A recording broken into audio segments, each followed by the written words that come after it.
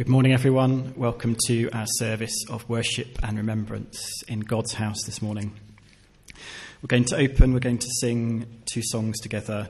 And as we sing together, I'd like you to listen out for those phrases in those songs that talk us about or speak to us and ask us to speak about seeking or hearing or listening to God, because that very much will be the focus of our worship and our thinking this morning as we come together and approach gradually through this morning our remembrance of the Lord Jesus, who lives and reigns forever and speaks to us still.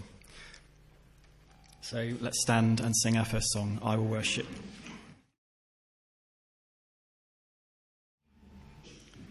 We're going to pray together the words of that prayer that Jesus taught us. So we pray together. Our Father in heaven, hallowed be your name. Your kingdom come, your will be done on earth as in heaven. Give us today our daily bread, and forgive us our sins as we forgive those who sin against us. Lead us not into temptation, but deliver us from evil. For the kingdom, the power, and the glory are yours, now and forever. Amen. Steve Tanner has news of our plans and activities for today and the next few weeks. Morning, everyone. It's lovely to be here with you all, and it's great we can welcome Rachel with us this morning, and Sam, and also Davina. You're all very welcome to be with us, and I pray you have an uplifting morning.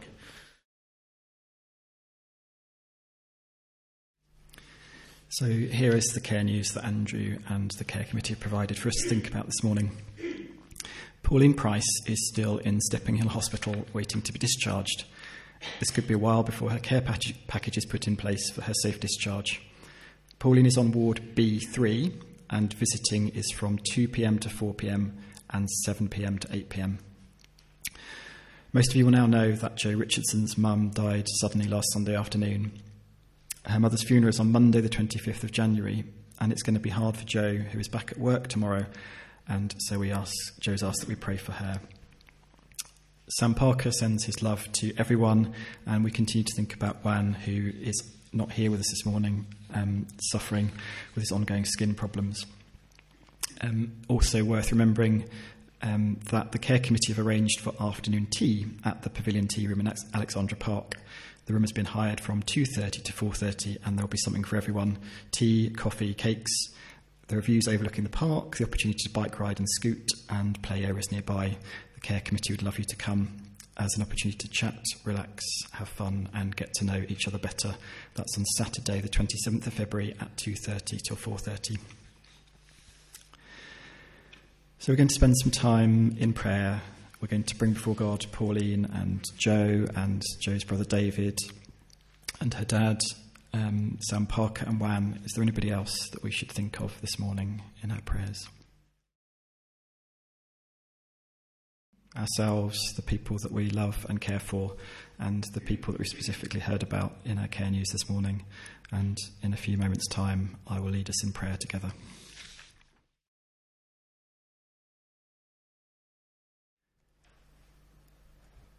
Father, thank you for hearing us, for listening to our words, our thoughts, our feelings, the things that we can't express in a way that anybody else would find intelligible except you, our Maker. We bring before you all these people, spoken about and unspoken about. Comfort us in our sorrow. Give us hope to bear what we have to, what we must, until Jesus comes again in glory. And all pain and uncertainty is swept away in the joy of an eternity with you and our Lord. Amen.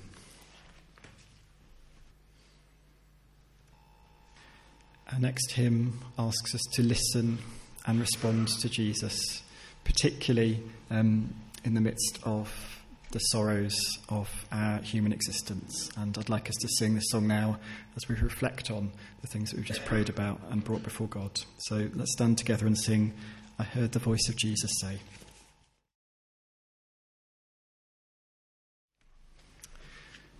Ruth is going to come and read to us from Matthew chapter 2. Matthew chapter 2. After Jesus was born in Bethlehem in Judea during the time of King Herod, Magi from the east came to Jerusalem and asked, "Where is the one who has been born King of the Jews? We saw his star in the east and have come to worship him." When King Herod heard this, he was disturbed, and all Jerusalem with him. When he had called together all the people's chief priests and teachers of the law, he asked them where the Christ was to be born. "In Bethlehem in Judea," they replied, "for this is what the prophet has written. But you, Bethlehem, in the land of Judah, are by no means least among the rulers of Judah, for out of you will come a ruler who will be the shepherd of my people Israel." Then Herod called the Magi secretly and found out from them the exact time the star had appeared. He sent them to Bethlehem and said, "Go and make a careful search for the child. As soon as you find him, report to me so that I too may go and worship him." After they had heard the king, they went on their way, and the star they had seen in the east went ahead of them until it stopped over the place where the child was. When they saw the star, they were overjoyed. On coming to the house, they saw the child with his mother Mary, and they bowed down and worshipped him. Then they opened their treasures and presented him with gifts of gold and of incense and of myrrh. And having been warned in a dream not to go back to Herod, they returned to their country by another route. When they had gone, an angel of the Lord appeared to Joseph in a dream. "Get up," he said, "take the child and his mother and escape to Egypt. Stay there until I tell you, for Herod is going to search for the child to kill him." So he got up, took the child and his mother during the night and left for Egypt, where he stayed until the death of Herod. And so was fulfilled what the Lord had said through the prophet, "Out of Egypt I called my son."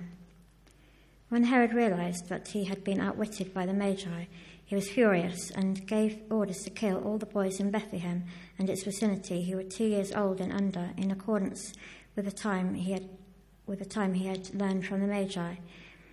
Then what was said through the prophet Jeremiah was fulfilled.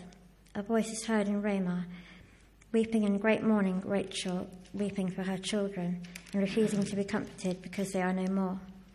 After Herod died, an angel of the Lord appeared in a dream to Joseph in Egypt and said, "Get up, take the child and his mother and go to the land of Israel, for those who are trying to take the child's life are dead."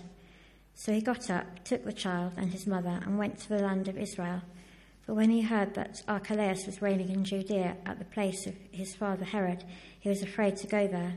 Having been warned in a dream, he withdrew to the district of Galilee, and he went and lived in a town called Nazareth. So was fulfilled what was said through the prophets, "He will be called a Nazarene."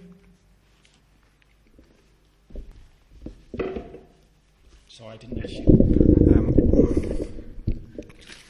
Quite like crisps.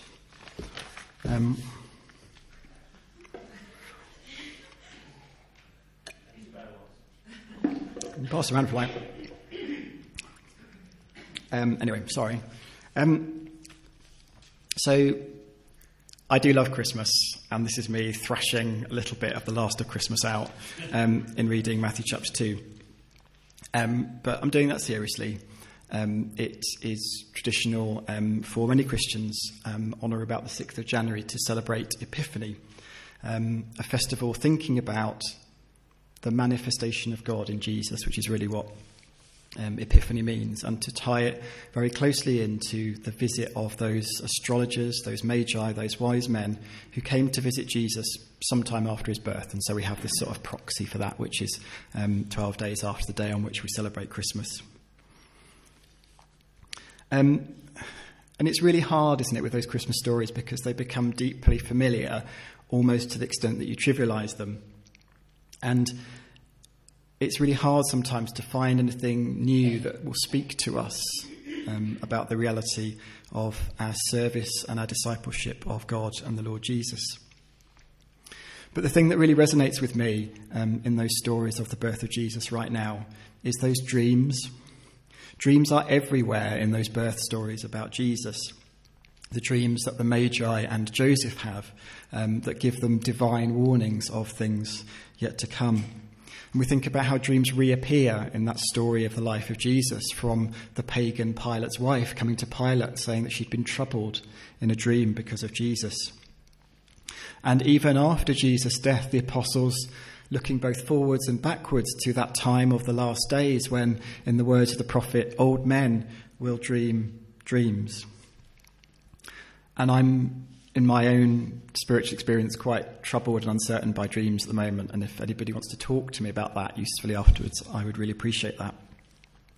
But what I want to do very specifically this morning is, through my lived experience, through the lived experience of other people, and through listening to a little bit about what God says to us in the Bible, think about how God might speak to us right here, right now, just as he spoke to the Magi, to Joseph, to Pilate's wife, and lots of other biblical characters through the medium of dreams or whatever that might be. The media is really keen to trivialise experiences of Jesus. So from my least favourite newspaper, The Face of Jesus Crisp, they love those kind of stories. Somebody sees something that might just possibly look like Jesus and it becomes really trivial. I'm not interested in those experiences. I believe very profoundly that Jesus can and does speak to us. This is not the trivial stuff of crisps and media stories. This is about life-changing experiences. Nor do I share that view that theologians call the hyper-cessationist view, which is that the only way that God speaks to believers since the death of the last apostle sometime in the first century is through this book here, the Bible. And what I want to do this morning is to find that middle ground and think about how Jesus, the Lord God, might speak to us in our lives of believers. Let's take another reading from what sometimes is my favourite bit of the Bible. I'd like you to go to the end of Malachi for me.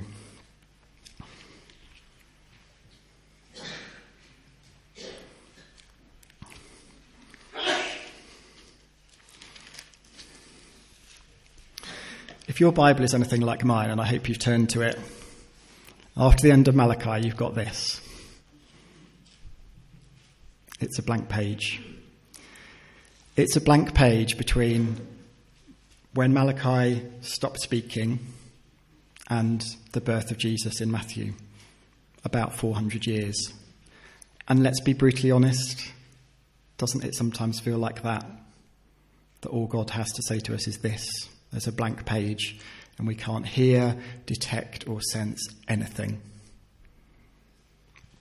And the reason I know that's true is because that's been true for me, and because I did something else really humbling this week.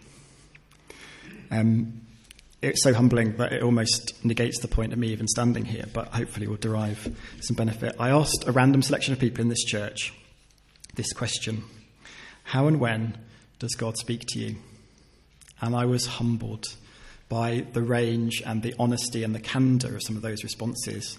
And if this morning service does nothing else, I hope it makes you go and talk to some people over lunch, on your way home, over the next few days and weeks, and just ask people that question and listen to the responses they give. Because there, I think, is the deepest lesson that you can learn from the lived experience of people who have been being Christians for much longer and also much less time than I. And there are some responses like this: yes, but I can't reliably say how.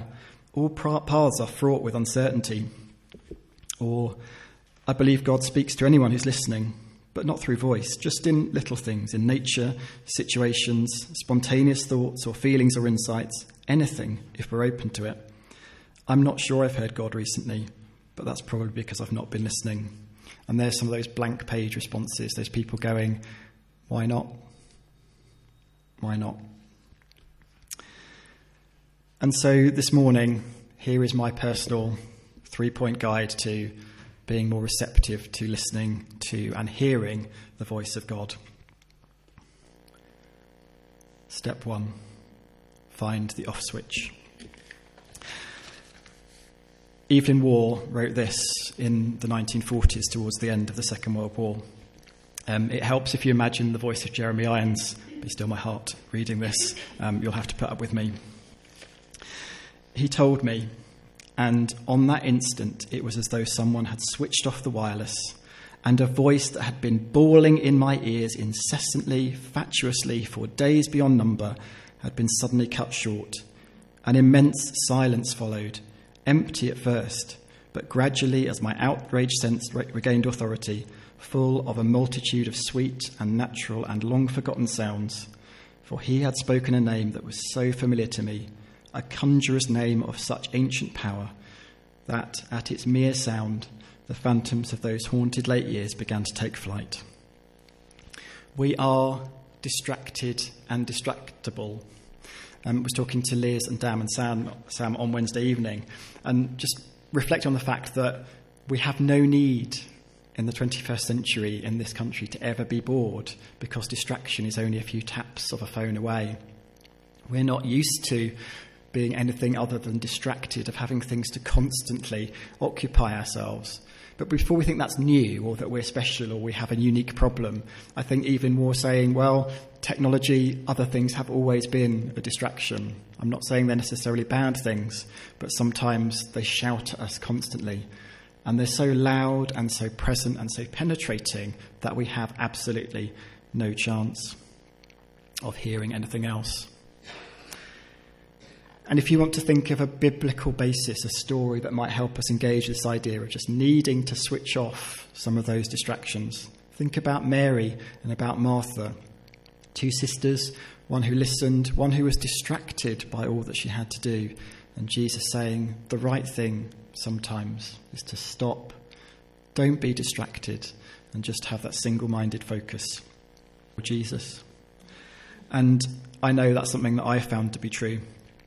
We were away over Christmas, and I went to another church service on Christmas Eve, and I confess to you the utter relief of not knowing anybody, of having no services to prepare, no fellowship weekend, no youth church, no Friday club, all those things that I do, and I do them because they're important. I wouldn't live my life any other way, but there are just some times when even serving God can be a distraction. And so sometimes maybe church and the life of church is the wrong place to listen, and perhaps we need to switch that off too. Second step, we switch off and then we eject, we relocate.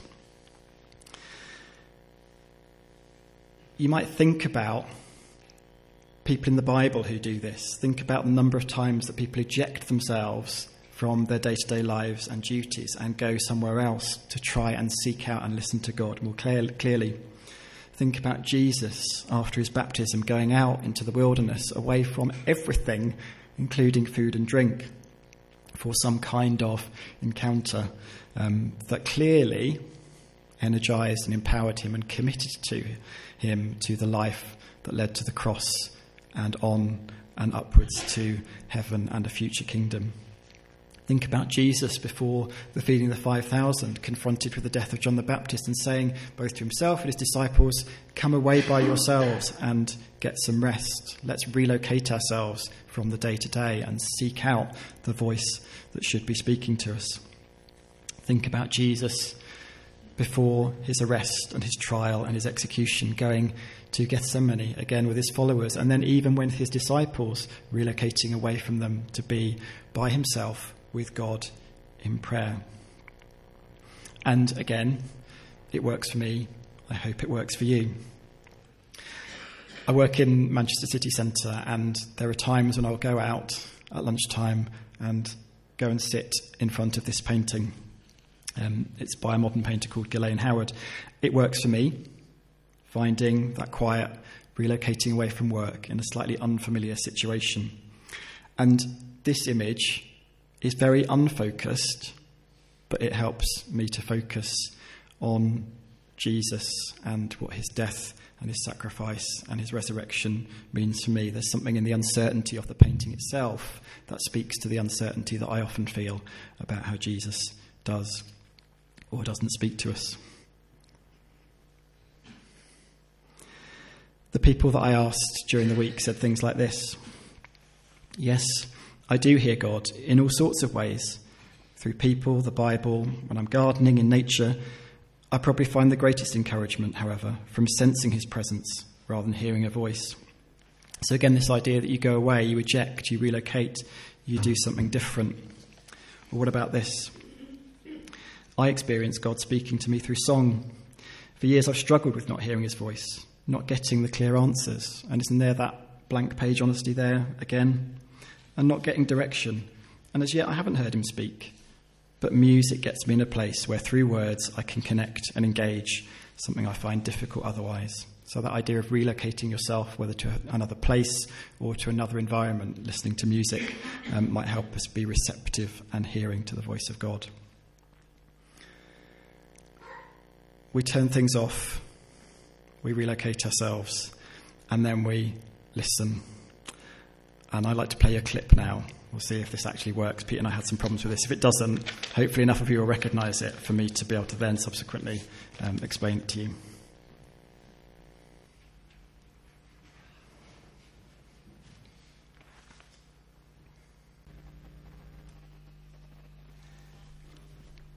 But isn't that like us?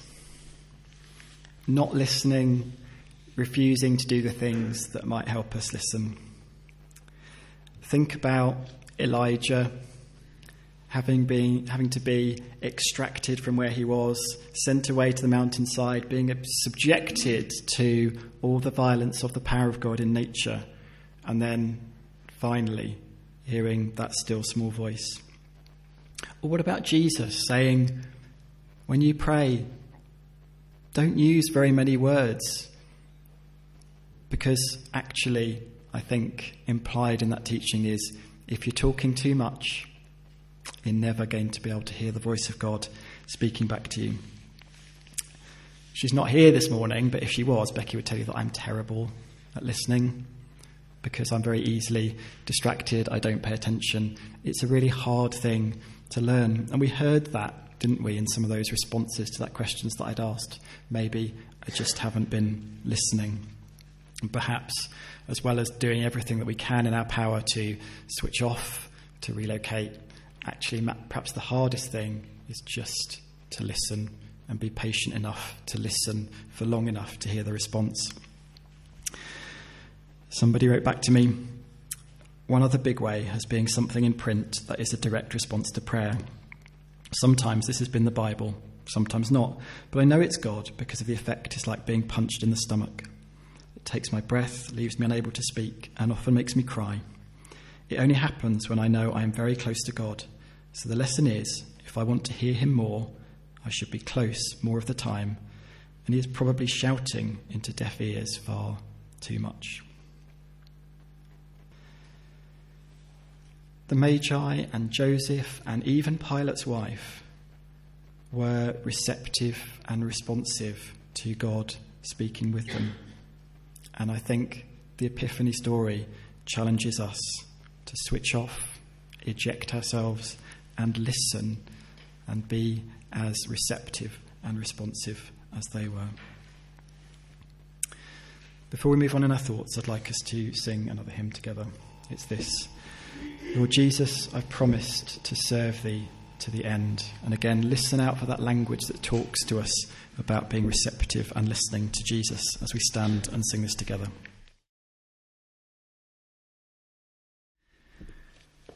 And for those of us for whom that's true, for those of us who have promised to serve Jesus to the end and committed our lives to him through baptism, we have this imperative from the Lord Jesus, and it's something that Paul reiterates for us in the first letter to the Corinthian church, chapter 11.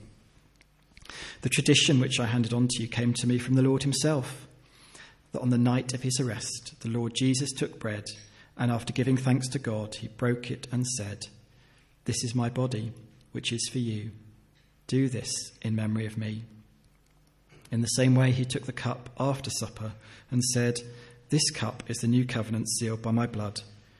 Whenever you drink it, do this in memory of me. For every time you eat this bread and drink the cup, You proclaim the death of the Lord until he comes. And mindful of what we've said this morning, as we come and share bread and wine, think about that meal that Jesus shared with his disciples. How he took them away from the crowds and the bustle of Jerusalem at Passover time to a room that they'd borrowed specifically for the occasion. How he took them away from distractions to focus on him and each other. Think about that sense of time passing as the meal progresses, about the bread and then the wine that's shared very specifically after supper, about giving people time to listen to and respond to his message. This everyday thing with a very spiritual dimension about teaching and experiencing God and thinking forward into the future about a habit to form and keep doing. So we're going to share bread and wine together and remember our Lord crucified and risen. And Jeff is going to come and lead our thanks for the bread.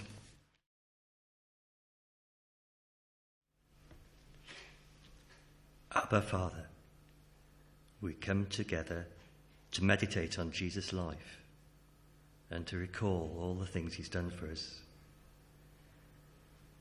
We thank you for Jesus, your gift, and him for his willingness to give himself in sacrifice for undeserving sinners like us.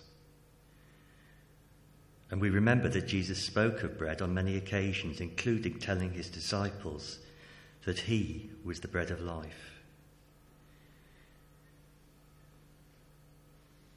And now we are preparing ourselves to share this literal bread that you have provided with our thanks and in obedience to his will, that we should do this regularly and all together in unity. Thank you, Father, for your almost unbelievable grace, and thank you for Jesus. Amen. Jesus said, "This is my body."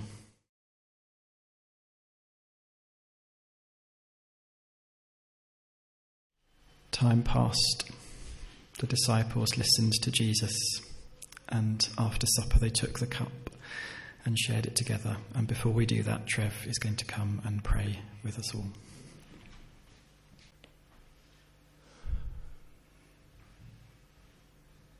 Father,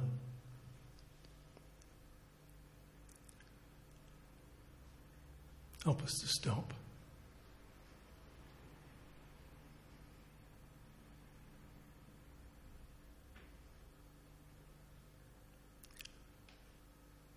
Help us to find places and circumstances where we can connect with you.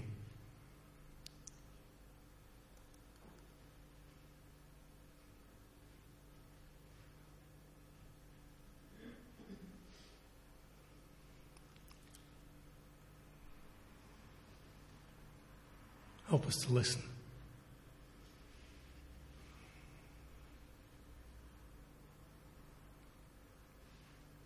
Thank you for providing this time. Thank you for providing your Son.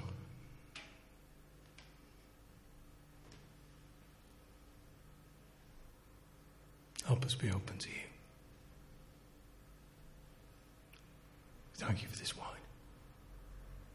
Amen. This cup is the new covenant in the blood of Jesus. Let's share it together.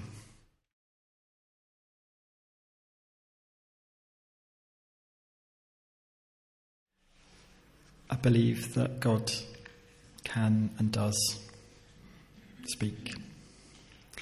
And this morning I've shared with you 3 things that I and others have found might help you to do that. Switch off, eject, and listen. And I hope that you will find those things helpful.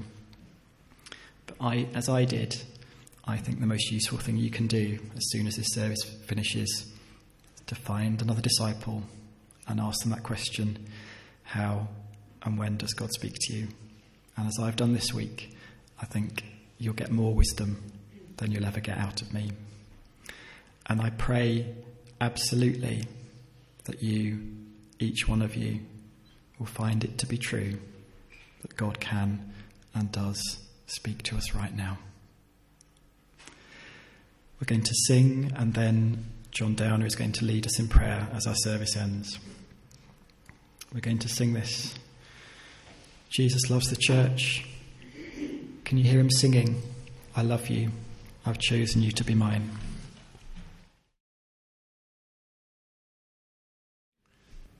Holy Father,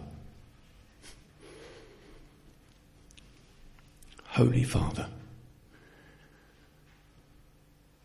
so much of our time, Father, is spent thinking about us, about me, and what I want. Holy Father, help us to come to you and spend time with you and enjoy spending time with you and address you and call out to you.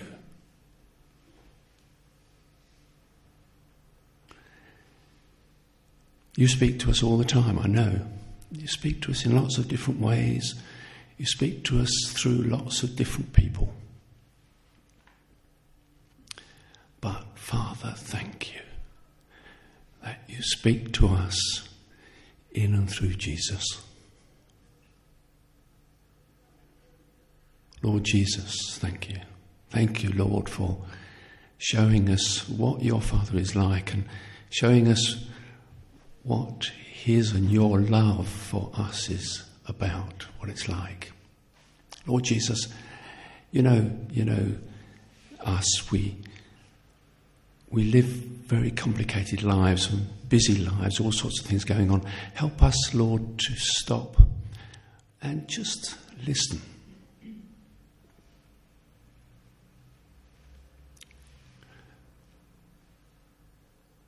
You know me, Lord, I find it very difficult to stop and listen and come to you and spend time with you. I don't know what to say, I don't know what to do in your presence. It's silly, I think, Lord, for us to tell you things that you already know and tell you things that you are. It's about us focusing, it's about us listening and longing to hear you. Spending time with you. I want to spend time with you. I want all of us to spend time with you, Lord. To spend time with you, Father, and with your lovely Son, Jesus. Lord Jesus, please help us in this. Amen.